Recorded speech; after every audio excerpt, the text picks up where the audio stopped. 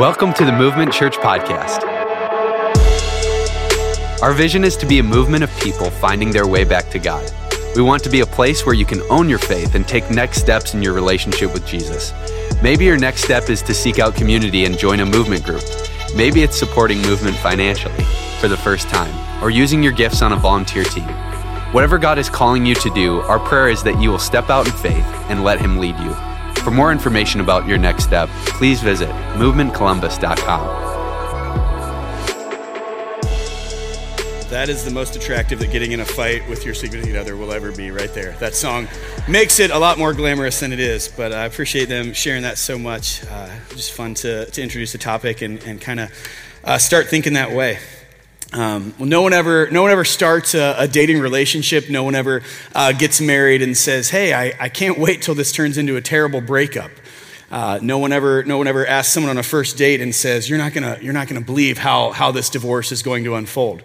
And yet, sometimes in relationships, sometimes in dating relationships, sometimes in marriage relationships, we start to see turmoil. We start to see conflict develop, and over time, that conflict is not always dealt with as it should be.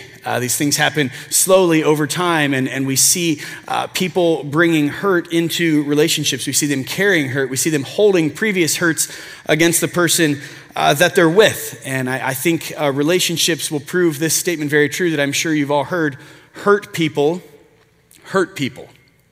And I think that we could go around this room and say, "Hey, have you ever been hurt? Do you have any baggage from a previous relationship or a relationship that you're in?" And I'm sure that we could all trade stories and talk about those things. We are sinful, broken people, and so we carry hurt and we carry baggage and we carry things that have happened because of conflict. And in that conflict, we often go out of our way to hurt each other and to grow further apart. But here's another statement that I love, is that forgiven people forgive people, and loved people love people.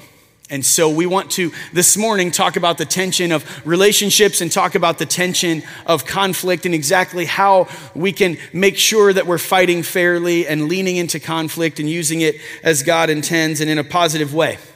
This is week 2 of our series called Love Songs. We're talking through all kinds of different topics. We're talking through friendship and love and attraction and sex and lust and all kinds of different things, and singleness and friendship and how it all rolls together. And our band is going to be playing a song like that every week. So most weeks you'll probably leave not remembering what I said because they're an opener that has upstaged me. But anyway, we want to talk about this topic today. Last week we kind of laid the foundation for this whole series, and our big idea was this: that the foundation for all relationships is loving one another like Jesus.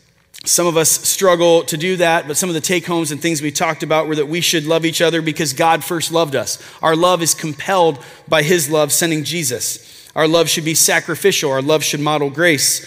Our love should point people to Jesus. Our love should give confidence. Our love should drive out fear. And our love does not earn our salvation, but it testifies to our salvation. It points to what Jesus has done in our lives and in our hearts. And we said that when we find our relationships are not really working, when we find that there's difficulty in our relationships, it's usually because one or both of us are not sacrificially loving in that way. And so this week we want to press into this topic of conflict, like I mentioned. And to do that, we want to look at a passage in Ephesians chapter 5. So if you can turn there, if you've got a Bible, there's one on your seat or under your seat. We're going to be in Ephesians chapter 5, verse 21. It's on page 898 there in most of the Bibles that you've got. And I want to give a little context to this. I know in this conversation today, as we talk about what feels like a relationship topic, what feels like even a marriage topic, I know that not everyone in the room is dating right now or is married, but we know that God has defined love for us, as we talked about last week. And our first responsibility is to live in that love, and then to keep our eyes on His design for relationships and His design for a covenant relationship.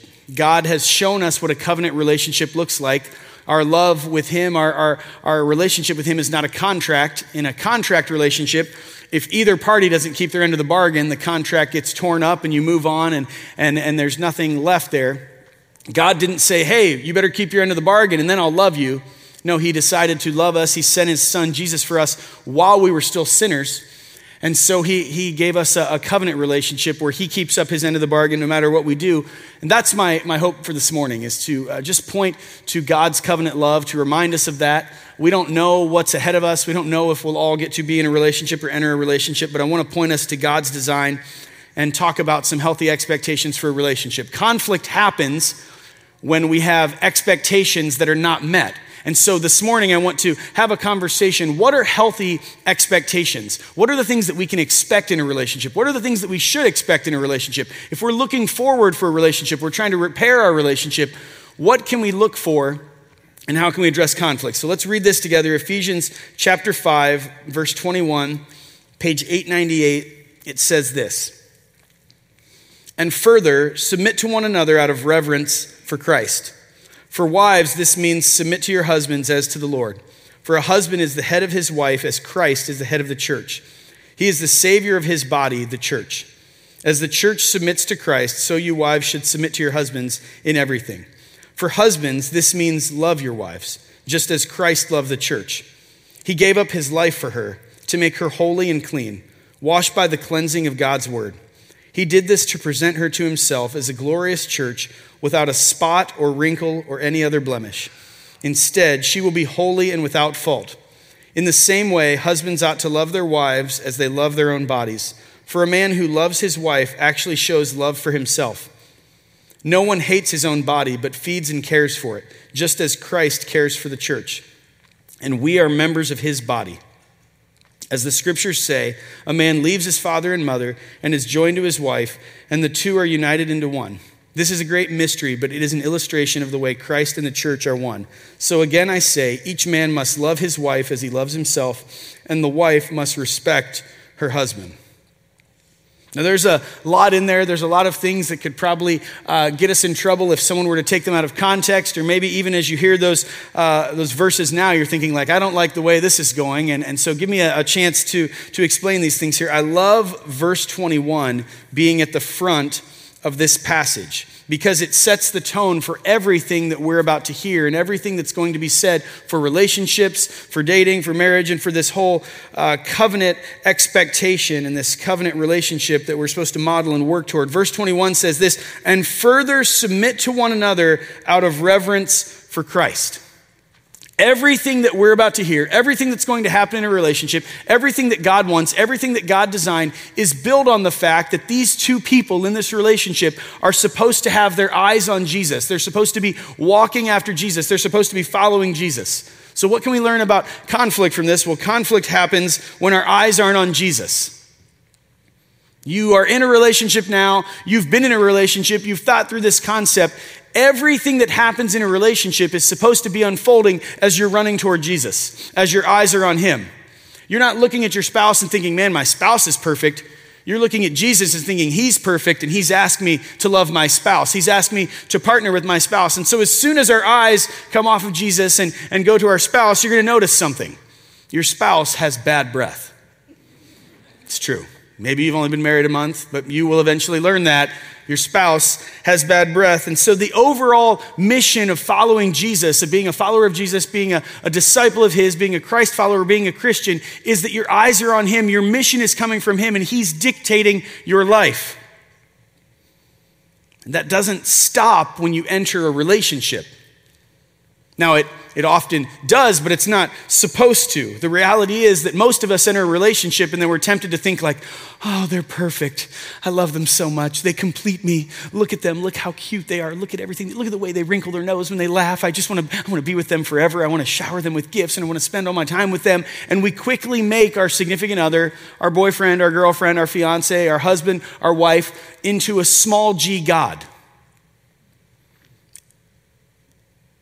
And it might go without saying, but someone that has bad breath does not make a good God. You can quote me on that next time you're in a fight, all right? It's probably going to blow up in your face, so don't call me when it does, all right? But we make our significant others into a small g God, and we think they complete me. They're going to make my life perfect. I'm going to take care of them, and they're going to take care of me. And that's when conflict happens, because your spouse, your fiance, your boyfriend, your girlfriend will never complete you. They will notice your imperfections. You will notice their imperfections. and you will find that you fight often about everything. And so the tone of this passage is set, and further, submit to one another out of reverence for Christ. Your eyes are on him, you're following him, and as you're following him, he's saying, hey, you're compelled by my love to love your spouse. You're compelled by my love to serve your spouse. So do that.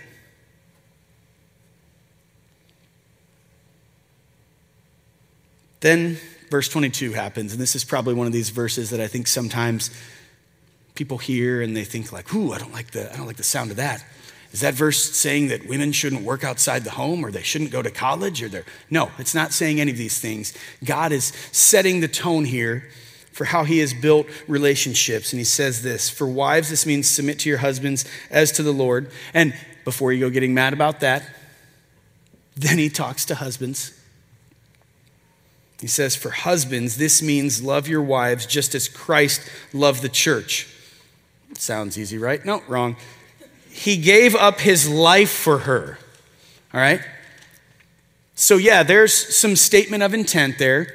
There's some things that are being said, and God is saying, here's how I've outlined this relationship. As your eyes are on me, as you're walking after me, this is what I want from you. And there's kind of a job description for both of you. He says, first, your eyes are on me, you're walking after me, and as that's happening, husband, you should be loving your wife and serving your wife, and she should be looking to you as the leader of the home. Now, that can fall apart pretty quickly, but it only falls apart quickly when the husband isn't doing his job. If a husband is loving and serving his family, I don't know a lot of people that wouldn't say, I want to follow that guy. I'm compelled by his love. As he looks to Christ, he inspires me and encourages me, and I want to run after Jesus with him.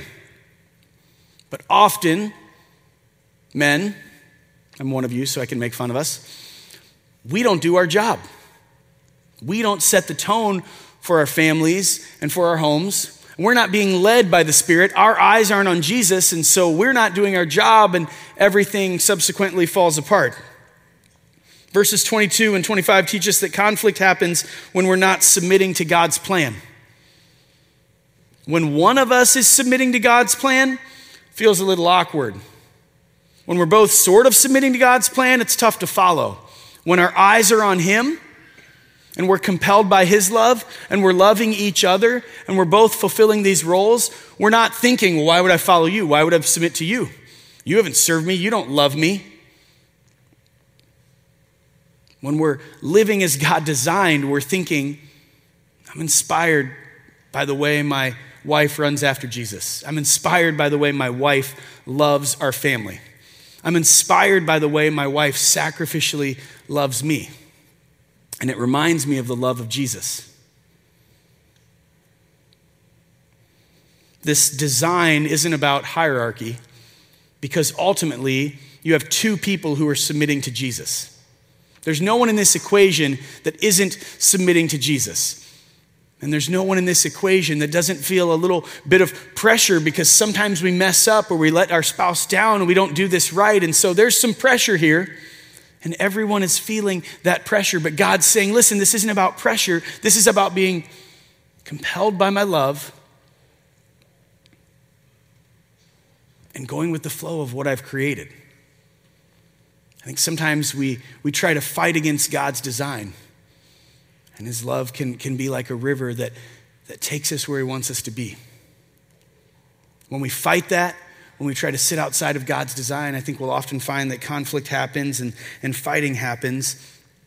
And he's saying, listen, I want you to both submit to me. Husbands, I want you to lead your family, to lead your wife, to lead your children, and to do that as you point them to me. And some of us think like, well, yeah, that's really difficult. And so I love verse 26. I like to call it Husbanding for Dummies. It's a book. It's got one verse. It says this, that our job is to make our family, to make our spouse, to make our girlfriend, our fiance, our wife, make her holy and clean, washed by the cleansing of God's word. If you don't know how to lead because your dad didn't set the tone, your dad didn't show you that, maybe your dad wasn't even in your family, your dad was absent, he wasn't a spiritual leader, point your family to God's word.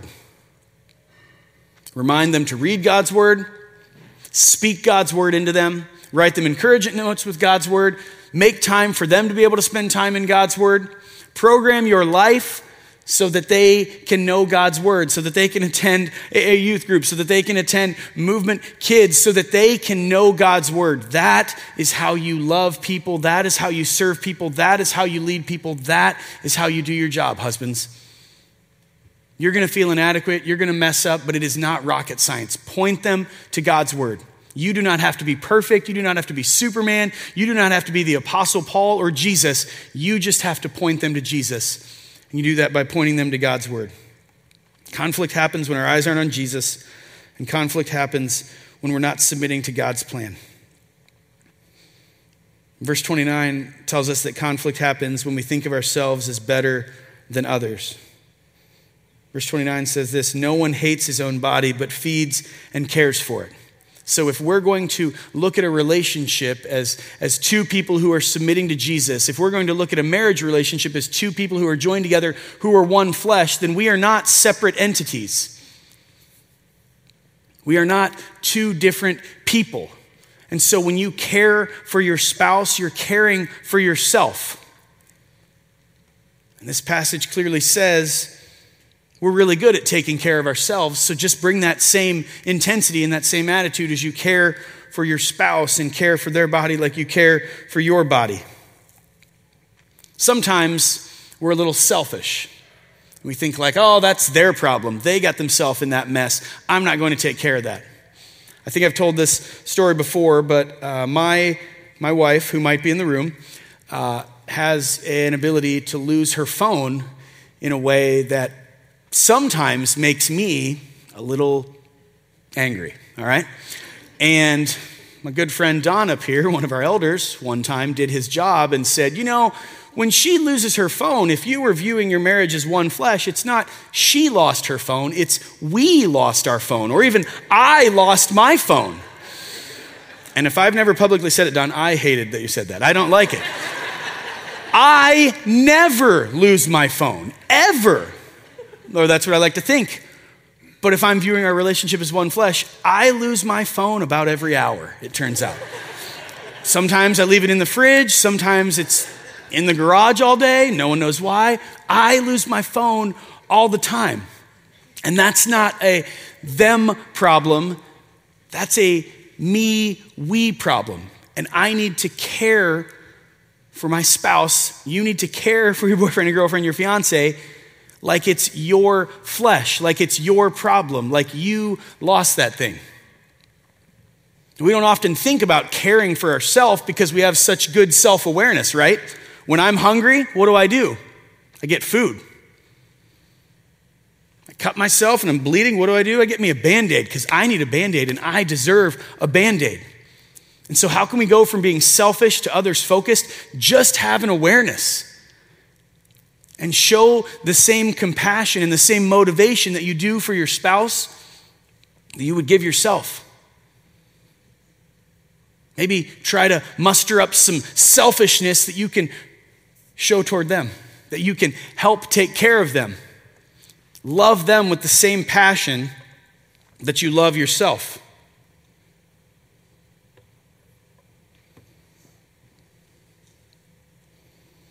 Conflict happens when we think of ourselves as better than others. And so we address needs, we have awareness of needs, and let's be honest, sometimes we need to address conflict. How can we address conflict? I'm glad that you asked. I've actually got a list that I want to show you. This is how we can address conflict. First of all, you should probably spend some time reading Galatians 6 this week. It's just a list of the fruit of the Spirit. Some of you know that list. There are a lot of things in there that would say, hey, if you're walking with the Spirit, if you're being led by the Spirit, if your eyes are on Jesus, this is what your life should look like. This is how you should act. Some of these things are from there. Some of them are from other things. But one of the best ways that you can detoxify conflict is to show humility. What is humility? It's it's laying aside my perceived rights. Sometimes we don't want to be humble. We don't want to accept that we may have a part in the fault. We want to just project onto people, this is your fault. This is what you do. I have a right to be right, and I did my part, and you didn't do your part, and so now you've let us down, and this is your problem. And yet you think of the example of our Savior Jesus when he went to the cross. He didn't say, this isn't my problem. He said, I'm taking on this problem. I'm taking on your problem. This is now our problem, and I'm going to address this problem. He laid aside his perceived rights, humbled himself, and served us, and we get to do the same thing in our relationships every day. We don't need to say, I'll apologize if they apologize to me, or they do this all the time, or I love them, but they're not going to walk all over me.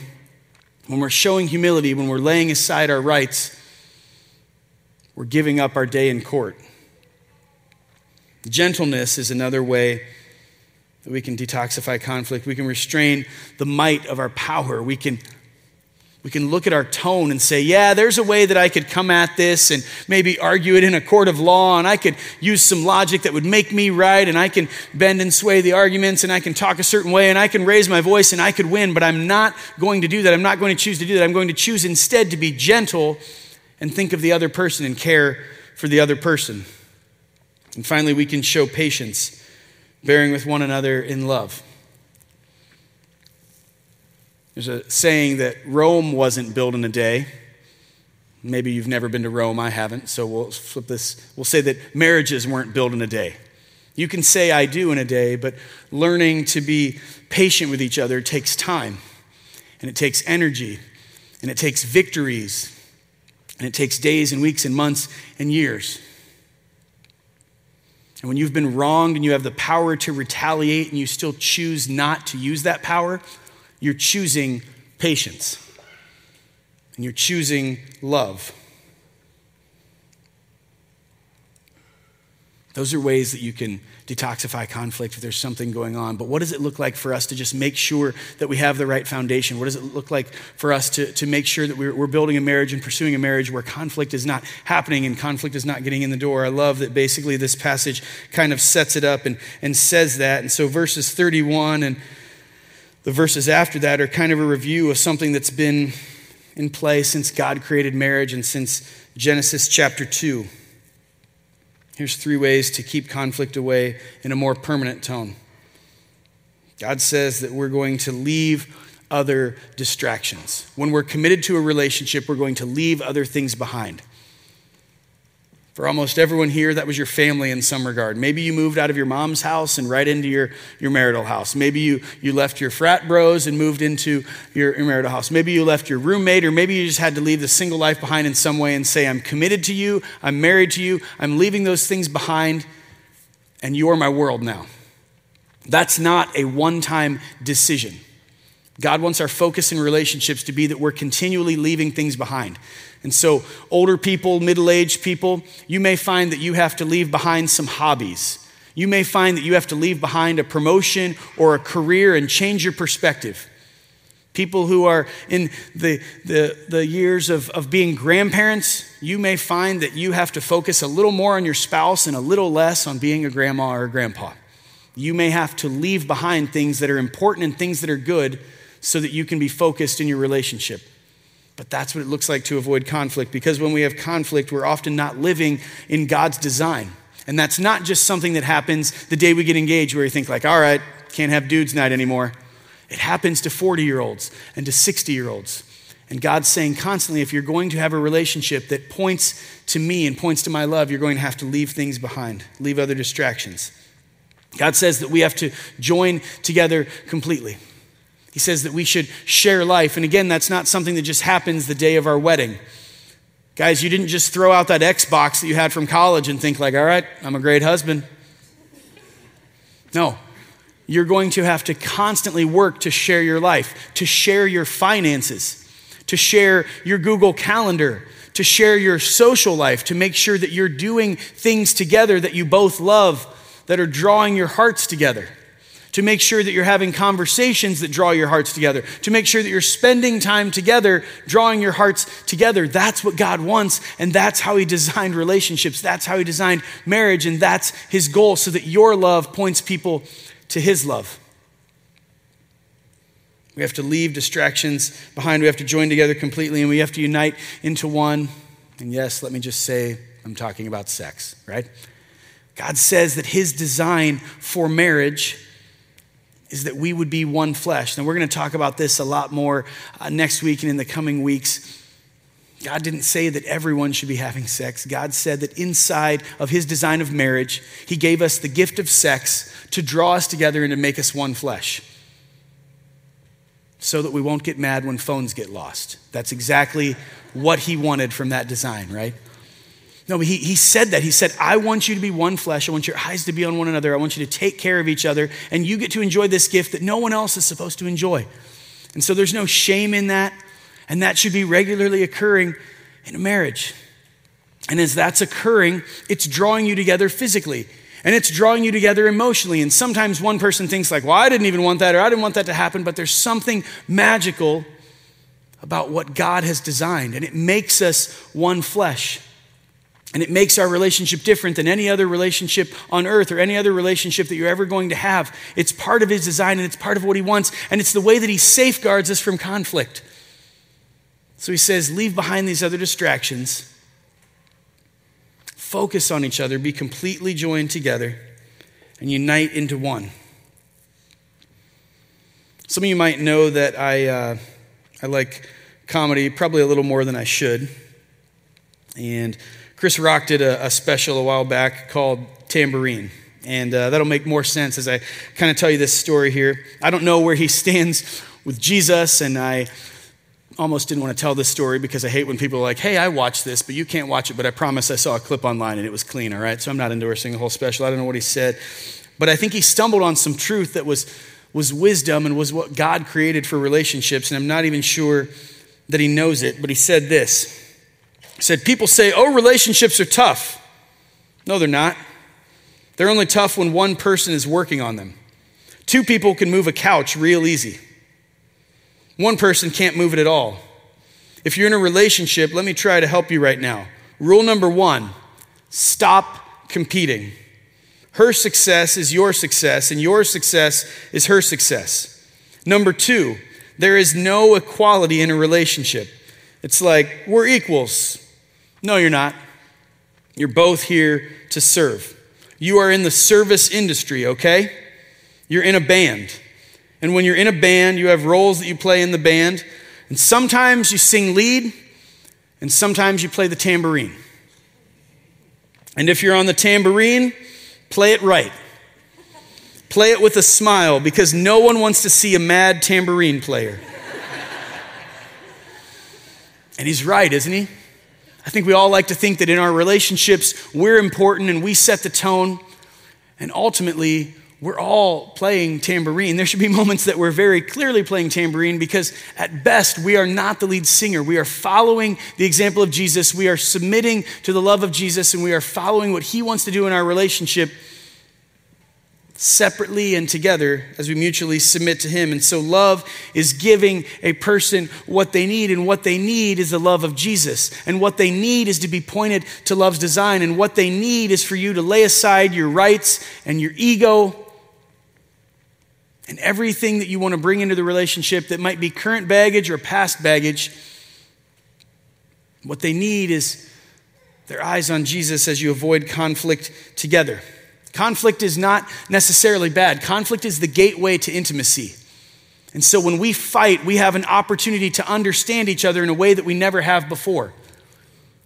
But sometimes we don't fight fair. We don't lean into conflict correctly. We don't come at it with a servant heart and a desire to serve. And so we use it to stab each other and take little shots and to make things worse long term.